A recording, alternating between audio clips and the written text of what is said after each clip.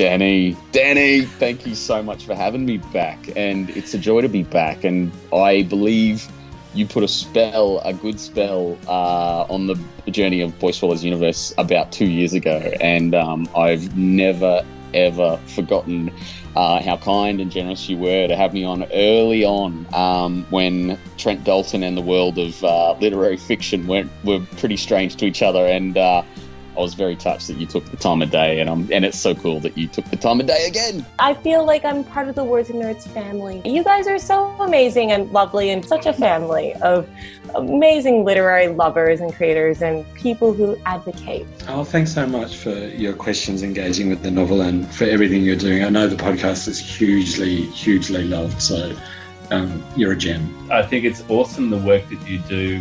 You know, we're out there in this pool of like however many writers there are in this country, and we're all trying to get our book to the surface. Podcasts like this enable us to do that, and also to talk about our craft. Danny, you're a gift from heaven. I love that you're such a great supporter and advocate for not only kids' books, but adult novels too. I love your interviews across the board. Kudos to you, Danny, for getting everyone to relax so much that they open up and tell you such interesting things for the benefit of your listeners. So, Thanks, Jack. Yeah, well done. That's so true. Oh my gosh, I just told you all these things that I've never talked about before. I could edit that bit out. I could do this, and I was just so comfortable that I was like, said all this stuff.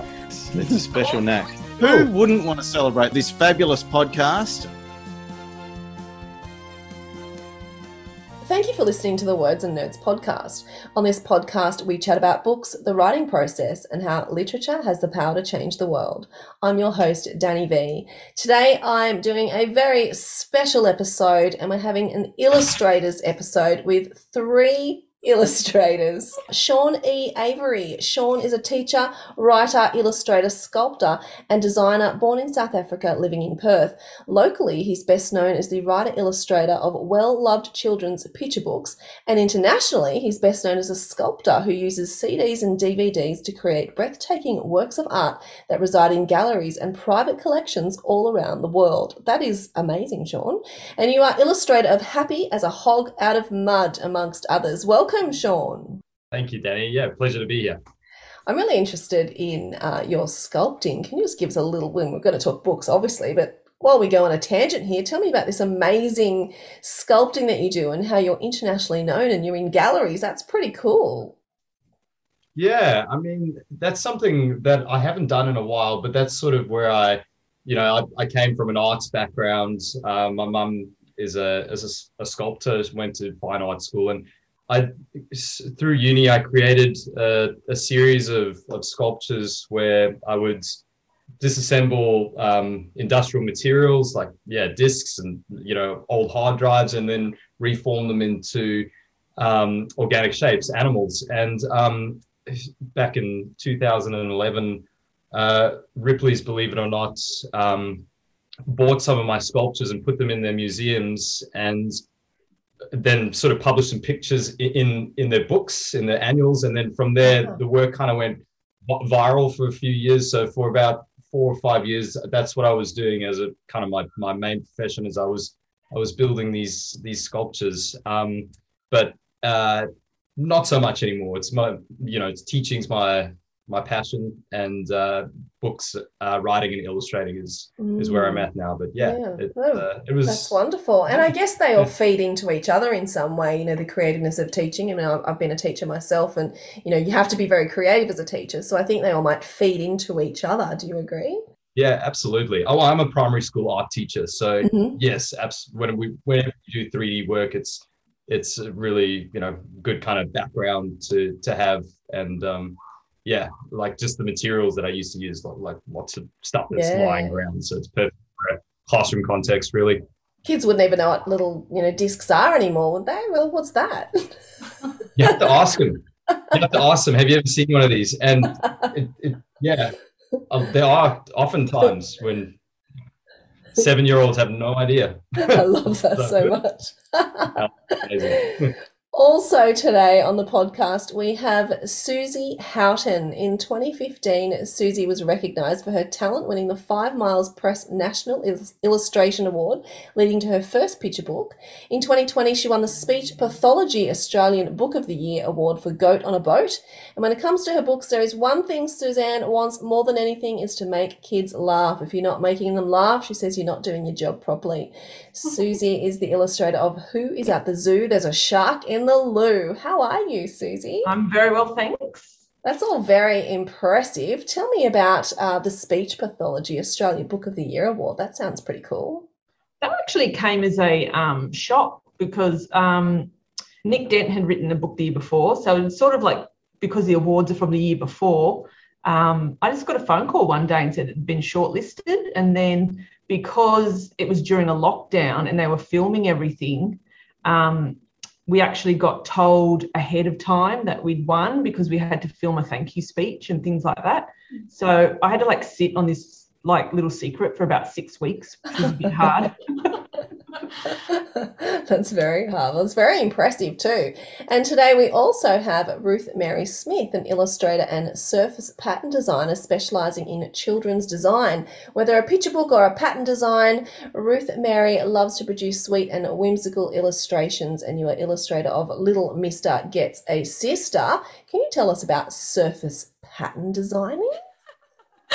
Yeah, well, you know, it's just this little sideline thing where I love to, I do have sketchbooks full of little characters that may not always be brought to life. So I love to create patterns where they can be used, and they can go on things like fabric or other surfaces. Wow. Just here today we have, you know, people of many creative talents. It's fascinating.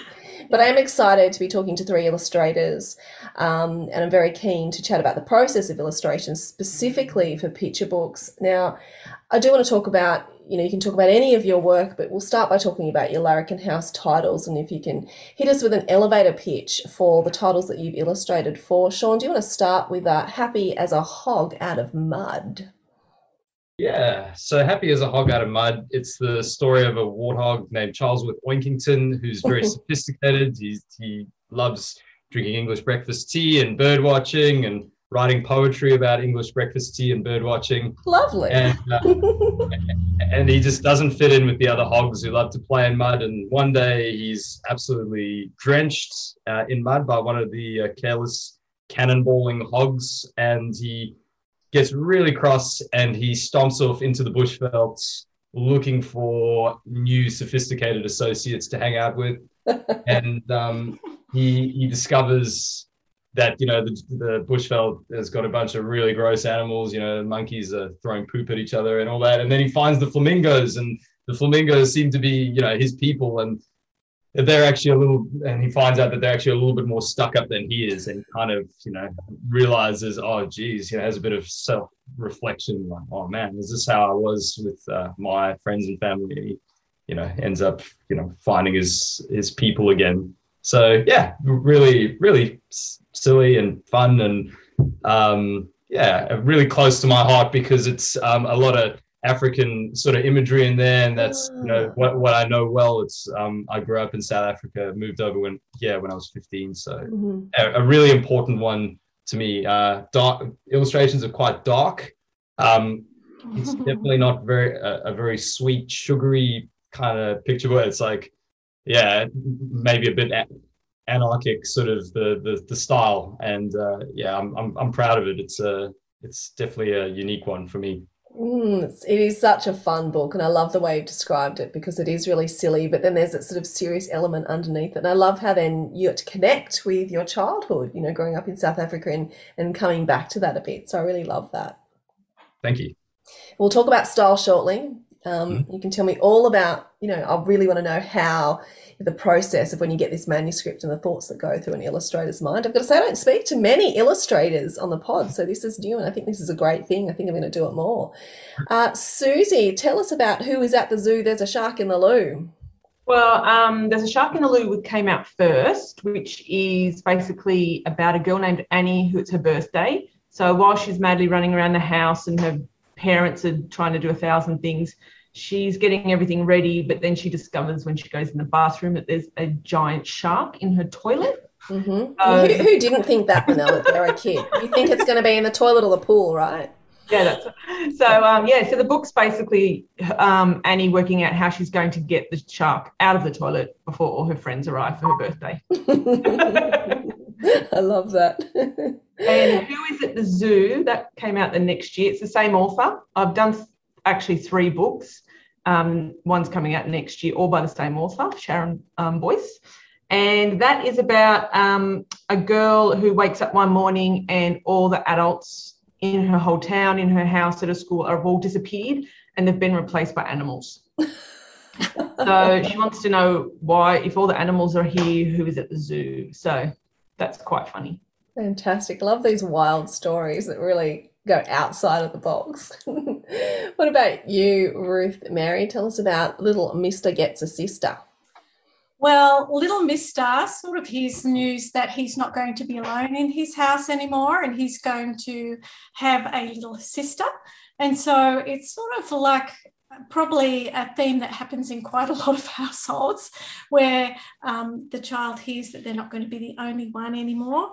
And everyone else is very delighted by the news, but little Mister is trying to work out whether he's going to try and get rid of little sister or whether she's really not as bad as he thinks she will be. I'm sure many kids have gone through, I think. Yes. Now, I'm really interested in what happens when you get this manuscript and you're either asked to sample or you have the job, and what runs through your mind, particularly with the picture books we've spoken about, but I'm happy for you to talk about any of your experiences and what your process is from going to reading the manuscript, trying to understand what's going on, trying to understand the author's vision, but then putting your vision on top of that as well. And, that sort of first start and then the finished product. Sean, it's a very easy question, I'm sure. I've always been told you should never, ever do this in publishing. But I write the manuscript and then I do all the illustrations. I complete everything, so it's pretty much finished. And then I typeset it and all that, my graphic design background, and then I submit it like that. And that is, so I've had, I've had 8 manuscripts now, accepted by publishers. And every single time, and I've had 8 accepted, and I've had about, maybe 75 odd rejected. And the only ones that have ever been accepted are the ones that I have finished entirely and sent them all complete. And wow. It's quite strange.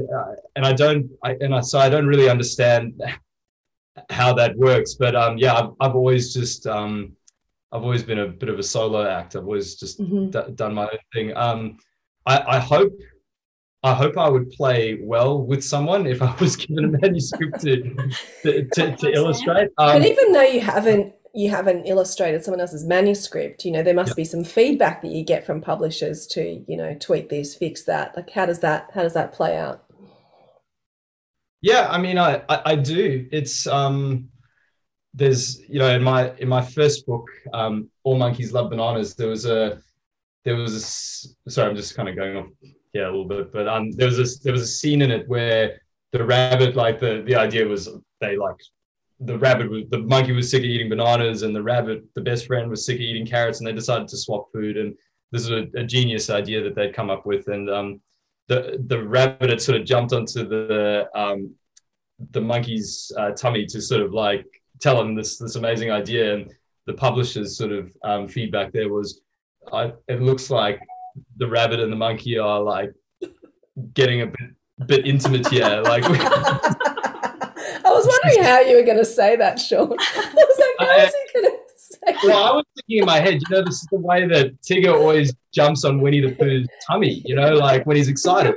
But then, I realized that a whole team of people thought that these two were getting a bit too close. And so I had to redraw that, and I kind of redrew it with the monkey, sitting back with his legs crossed over like this. and and the rabbit on at a very respectable social distance. distancing. Yeah, so sometimes, you know, that comes up and you're just like, jeepers, how did anyone think of that? I never would have. So yeah, it's I do get feedback like that, you know. You just have to do it, I guess. Yeah. But it's funny though, because, you know, obviously being a book for kids aren't going to think that they're being intimate. Kids don't think in that way. Well, I don't know. It's still, but I mean, I guess it's really like who's reading it to the kids. Yeah. Right? Fair So enough. they're looking at it and they say, this monkey is a pervert, you know, and this rabbit. We can't. It's just, you don't want to have any kind of pause or anyone like ruin the flow of the story. Yeah, exactly, enough. and squinting at it. I guess. And go, let's choose another book. We'll put that one away. Let's choose another. Yeah, exactly. Even if you don't consciously understand why it disturbs you, you know, it's still there, and you just next time you go to pick it up. Like, yeah. I really want to see that original picture now, Sean. I can go get it for you, actually, if you don't mind me just tucking off while you go for it. It'll be totally worth it. We'll make judgments. Okay, no worries. I'll be back and talk to you later. Susie, tell us about you and how you go from, you know, getting a manuscript or writing the manuscript and then the initial idea of how visually it's meant to look and then how it looks in the end. How does that process work for you? Most of the time I get a book and the first thing I think of is the main character. So for, say, Shark in the Loo, the first thing I had to come up with is what the shark was going to look like. And I knew it was a funny book. So, and I knew there was sort of two ways I could do it. I could, like, if you did the shark cranky and, you know, grumpy and scary looking, then if a kid went into the bathroom, they'd absolutely be terrified. So I knew that I couldn't draw it like that. It had to be sort of like a friendly shark. So with that book in particular, I was somehow automatically drawn to one of my favourite movies is Little Shop of Horrors, and I was drawn to the big alien eating plant out of that movie. So my shark is actually based on that. So I named him Seymour as well, which comes from that movie, because I knew that sort of character, like he was a, you know, man-eating alien that's going to take over the world, but he was funny and he didn't actually look scary. So that's where I got the base for that. And then once I had that in my head, I actually drew my shark in about 15 minutes and sent it off to James, who liked it instantly. But then other times, with my Goat on a Boat book, I had the whole book pictured in my head with all the animals all on like two legs and like doing very, very human things. And so I sent off all my roughs to the publisher. And then Claire Halifax rang me and she said, no, I want all the animals on four legs. And I was having like flashbacks of Animal Farm. And yes, then, I was thinking exactly the same thing. And then I was like, okay, righto, you want them on four legs. And then you like hang the phone up and then you just have like a massive tantrum. Like, what would she know? Like, I've drawn these and these are really good. And she, you know, she doesn't know what she's talking about. But then you calm down and you go and draw them again. And I drew them all again. And then I had another little tantrum because she was right, but you didn't want to do it. You go, all right, okay, so she's right. All right, I'll draw them the way she wants them. And then and it changed the whole sort of tone of the book, because like the way I had pictured it was I was trying to put humour into the book, and that actual book is not necessarily a humorous book. So by bringing them back to be animals on four legs and not like humanised sort of thing, it changed the tone of it. So sometimes when you've got an idea in your head, that's where the editor and that comes in and says, oh, no, they have a big picture of what they want the book to look like and that sort of thing, and you have to listen to that sometimes. And you can't be precious. Like if they say, oh, you know, I've got this animal's pointing this way, but I want it pointing that way and it's too big and this needs to be bigger and whatever, you just have to change it. And the quicker you can change it and just go, okay, I'll do that, then the better it is for everybody. Yeah, no, I like that idea, because feedback is a funny beast, because you've got, your ego to put aside, and you've got to think about, the work being the best it can be. But, obviously illustrations, they're very time consuming. So to have to then change them all around, I like the two tantrums, the tantrum you have to do it and the tantrum that she was right. I like that. It's very human. On a total contrast, like both of those books had main characters, but then when Sharon gave me Who Is at the Zoo, I read it, and so the picture book's got 32 pages. It's got 31 different animals in it. Wow. Every page has a different animal. So there was no main character that you could get your head around to try and work out. Like, there was the main human character that goes through the book. But so basically in that book, every picture was like just a different animal, which actually took twice as long, because if you've just got one main character that's a shark, you go and do your research about what sharks look like. It might take you a couple of hours. Where that one, you were researching every single animal in the book, so that one took twice as long. But then you only had to draw them once. So in a normal book, the hardest part is to get the consistency of the character on the same on every single page, where the benefit of that book was I only had to draw them once, and then that was it. So if I, didn't have to try and replicate them at all. It's interesting, the different challenges for each book. Ruth Marie, what about you? From idea, from concept to first start the writing or seeing the manuscript and then the end result, how's that process worked out for you? Well, for me, at the beginning, I start with just some initial sketches, and I do tend to find that I make a little bit of an emotional connection to what I sketch. So, for example, for the Larrikin book, I did some sketches that were children, little people, and then I did the sketches that were the little tiger characters, and I actually really connected with the tiger characters. But then, obviously picture books are a bit of a to and fro. It's a collaboration. And so I was waiting for the feedback, and I was really trying not to get connected, because in my head I was already going, oh, they could do this and this and this would be funny. And I think I had emotionally already connected with them, but they liked the tiger characters. So, and they had actually suggested that as the animal type. So, I think I like to keep in my head that it's a collaboration. Yep. But it's not always easy if you have something that you particularly like. So after those sketches, I tend to do like initial sketches and then just sit and just let a little bit of time go by, and then revisit them and think, what can I add to these little characters? And then go from there to, go into storyboarding and into, final artwork. Such an interesting process. Now, Sean, you're back with your intimate bunny. So we are an audio, so we're going to have to describe this. We might put the picture up. Pixelate, or do we have we blur things out? Nah. So I'm very keen to is see this. Okay, so this is the final book. This is the one that was published. This is the dummy that I submitted to my publishers to, that they liked and accepted. So let's look at, what do we want to see? The ugly or the safe for work version first? Well, show us safe.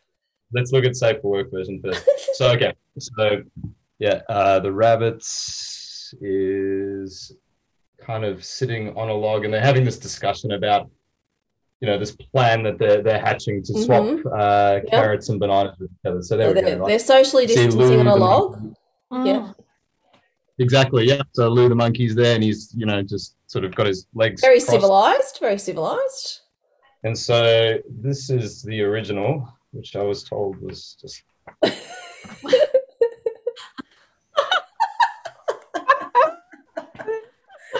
The monkey's face. Because this is an audio format, we might put this up.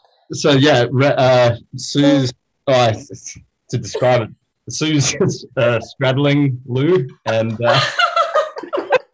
and giving a very intense stare directly into his little monkey eyes, and he's looking very, very worried actually. Now that he's got this big O on his mouth, and he's like, So there's a few issues with that then.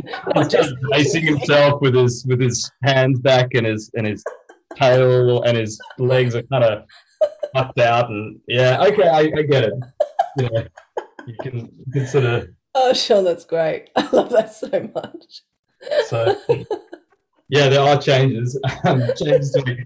But I mean, yeah, like this is so. I've been a bit of a spoiled brat in the way that I've never really had to change very much. I've kind of always just had my character designs accepted immediately. I think it's a bit different if you are the author illustrator. Maybe they kind of they kind of want to follow your vision a little bit more or whatever. I don't know. It's but I've never actually been asked to do major sort of revisions on the characters or the pictures or the words, which is awesome. Yeah, it's pretty much stayed as is. Yeah, so I've been quite lucky with that. Anytime I have been asked by publishers to fix things, like, okay, we like the story, but can you fix this? I've never been able to do it. I've never been able to fix it. I've tried heaps of times with so many stories. One story that I wrote ages ago called "Worm Gets the Early Bird." It's about a worm who eventually eats the bird that terrorized them. Yeah, and I rewrote that story. About 12 times, and I just couldn't get it, and it just kept on getting worse and worse, and to the point where I just can't stand it anymore. I can't look at it. It's broken, Yeah. And so for me, like the more fiddling you do with a story, I don't know. It kind of every time I revise something, it sort of loses its magic a little bit. That's interesting. Magic just disappears from it. I sort of agree. When I draw characters, like even with my shark, that was the first one I drew. Like I know some illustrators will draw, like, say it's a cat or whatever, like 60 versions of the cat until they pick the one they write. But I've already got it in my head. And then I go, right, this is what I want it to look like. I draw it, and they very rarely ever change from that main character. Unless I draw something and then I go, oh, that looks too similar to so-and-so's, I might have to adjust it. But I very rarely ever change my characters. It's really interesting. So you're drawing and writing from that gut and instinct. Would that be right? Rather than... Yeah. And I like how you said, Sean, the magic, each time you revise it, it loses a bit of magic. I think that's really, really special and really interesting. It's why your roughs always have more character and personality than your final artwork, I think. That's very interesting. Ruth Marie, what about you? Do you find the same? Well, I definitely connect with what Susie just said about you draw your pencil, like I always draw my sketching pencil rather than digitally, and yeah, to hold that freshness where in your final is can be tricky, I think. Yeah, it's very interesting, and I wonder if it's the same process for writing, because I know the more that I spend time with the words, the better they get. But it seems like for you, it's the opposite, which I find that really interesting. My first draft's always terrible. I ever try and write something, my first draft is sort of like just spewing the idea out of my head and getting it on the paper and then going back to read it later. I think what muddies it is maybe too many cooks in the kitchen. Yes, so I agree. If you've had a rejection from one publisher and they've told you one thing, and so you've kind of reworked it, and now it's with another publisher and they've said, oh, can you rework? So you've got all these people and all these ideas, and then the artistic integrity is gone. You see it in like Hollywood, when you have director changes and then the movies come out and they're a mess because the vision it's everyone's vision, which becomes no one's vision. That's right. Yeah, exactly. And that's why I kind of feel like you shouldn't be afraid to just let things go, let it go. If it's not, if it's been no from maybe two publishers, three publishers, well, and you've fixed it each and it's not quite, well, I don't know. Yeah, maybe just spike it in support of new ideas, which will be fresh and exciting, and you'll feel that energy for them. Yeah, So- absolutely. No, I totally agree with that idea because you know, you've got to hold these ideas loosely. And I always think you're not going to run out of ideas or words or images to draw. There's always going to be more coming to you because, you know, a bunch of creative people sitting here. It's the opposite. The more you do it, the more they come. It's like exactly. exercise. So yeah, absolutely. Practice. It's good for you. I love that. And I love, Sean, how you said that you had, you know, 8 accepted and what did you say, like 75 or something rejected? Like, because that's a reality of the industry, isn't it? It is indeed. For me, I've had in the past year, I've had 5 manuscripts accepted. So when people look at what I've done, it's like, oh well, that's like a bunch of books, you know. But it's been kind of 6 years of radio silence and nothing, you know. So people only see, I guess, the tip of the iceberg with that kind of stuff, you know. It's all work over time. Absolutely. And that's what I was about to say, exactly the same thing. You know, people see the finished product, they see you on social media going, look at my book, but they then don't understand, you know, all the things behind that and all things that haven't worked. And that's why these conversations, I love having these conversations because you get the stories behind the gloss, I think. So I really enjoy that. Now, in a world where, you know, it's digital sort of versus the original way of, you know, how you might create your illustrations, what is your process? Do you go digital? Do you go back to the pens or pencils or whatever it is you use? Sean, what's your process? I'm of a mindset now that I just want to do everything digitally because I've got just stacks and stacks of sketches, and I just want to, you know, kind of not have so much clutter because I'm actually making. If everything was on paper, I would just have like files and files and files of stuff. So yeah, it's digital for me. I just work with a little tiny, cheapest graphics tablet I can afford. You know, it's a really not a very fancy one, and I use Photoshop, and yeah, I've got plenty of hard drive space. So that's where I'm doing. Yeah, and I keep really rough sketchbooks as well, where I jot down ideas, but nothing I'd want to show in public. It's really interesting gross. how the process has evolved, though, isn't it? It's really interesting how illustrating has evolved like that. Susie, what about you? Absolutely.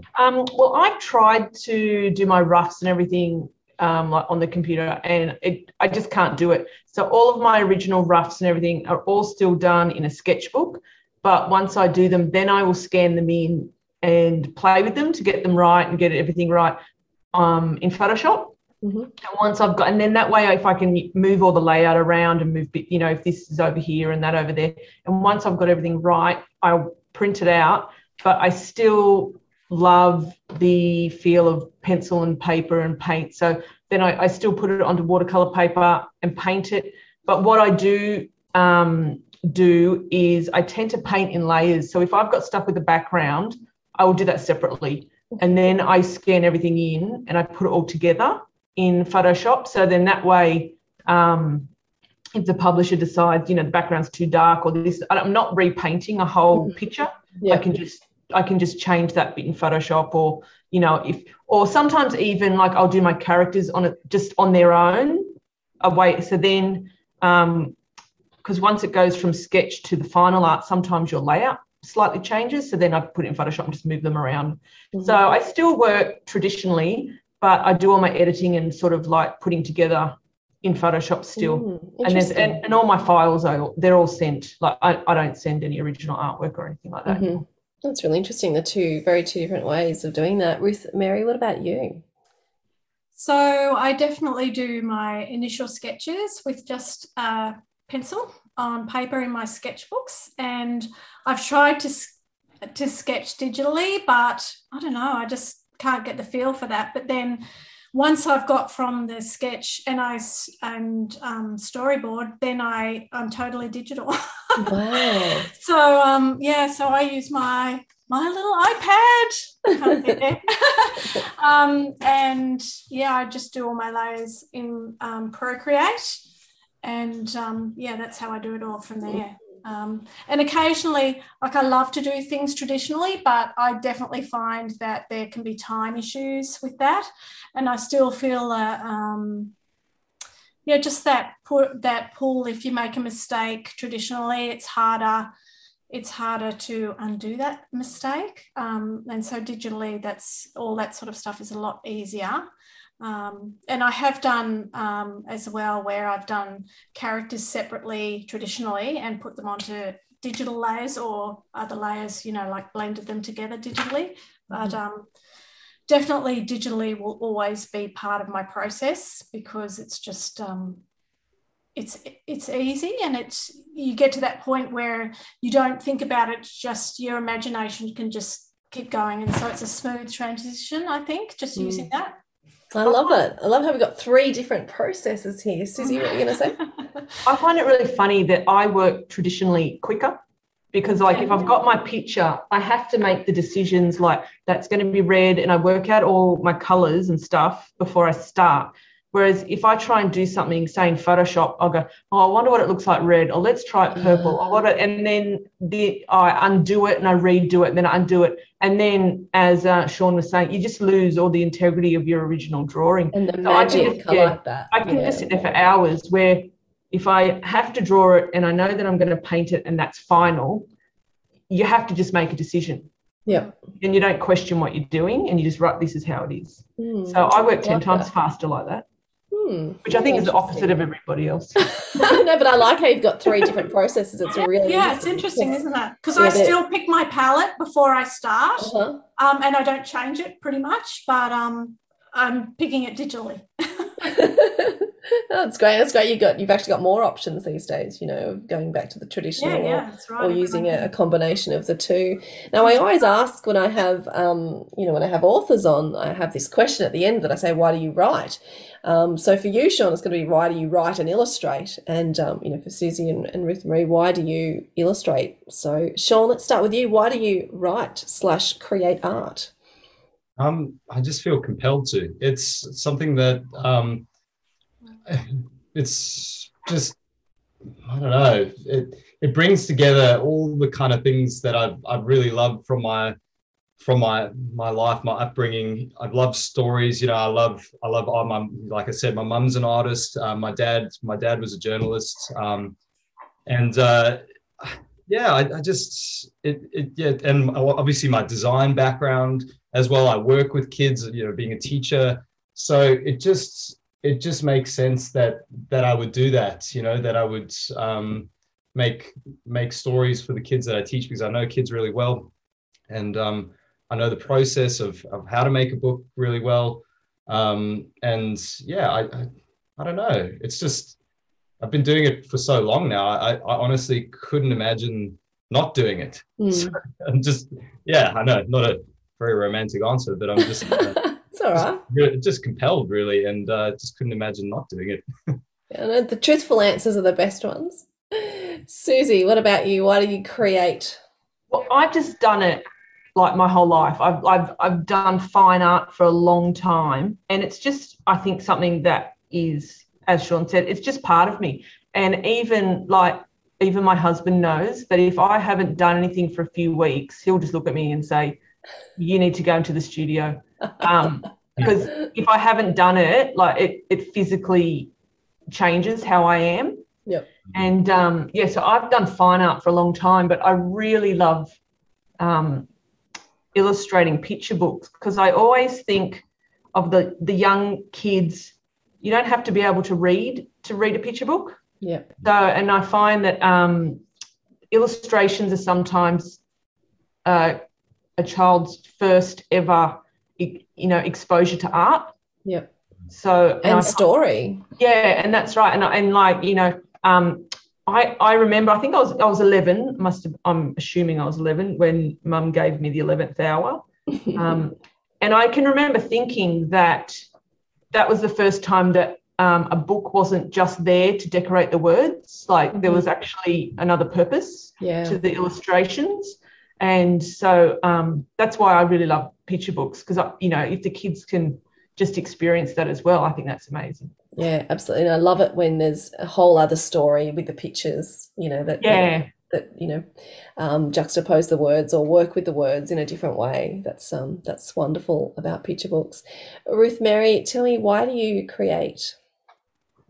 Well, I guess my answer is really very similar to the others, that it's just my happy place and it's part of me. It's something that I've always done and I just feel the need to do it. And I feel stressed if I don't get that time to create. And so it's my relaxation. And yeah, I guess it's just part of my bones. I like that. I like that a lot. Well, it's been such a joy to have this Illustrator special, speaking to three very creative people who produce these works in all very different ways, with these beautiful books that you put out for kids, because I think it's really special creating books for kids, because like you said, it's their first stories. It's picture books particularly connect kids with their parents, and it helps bring back the joy into their lives, which is what we definitely need right now. We're living in this interesting time. So thank you so much for your time, and thank you for continuing to create these wonderful stories for our children. Thank you, Danny. Thanks so much for having me.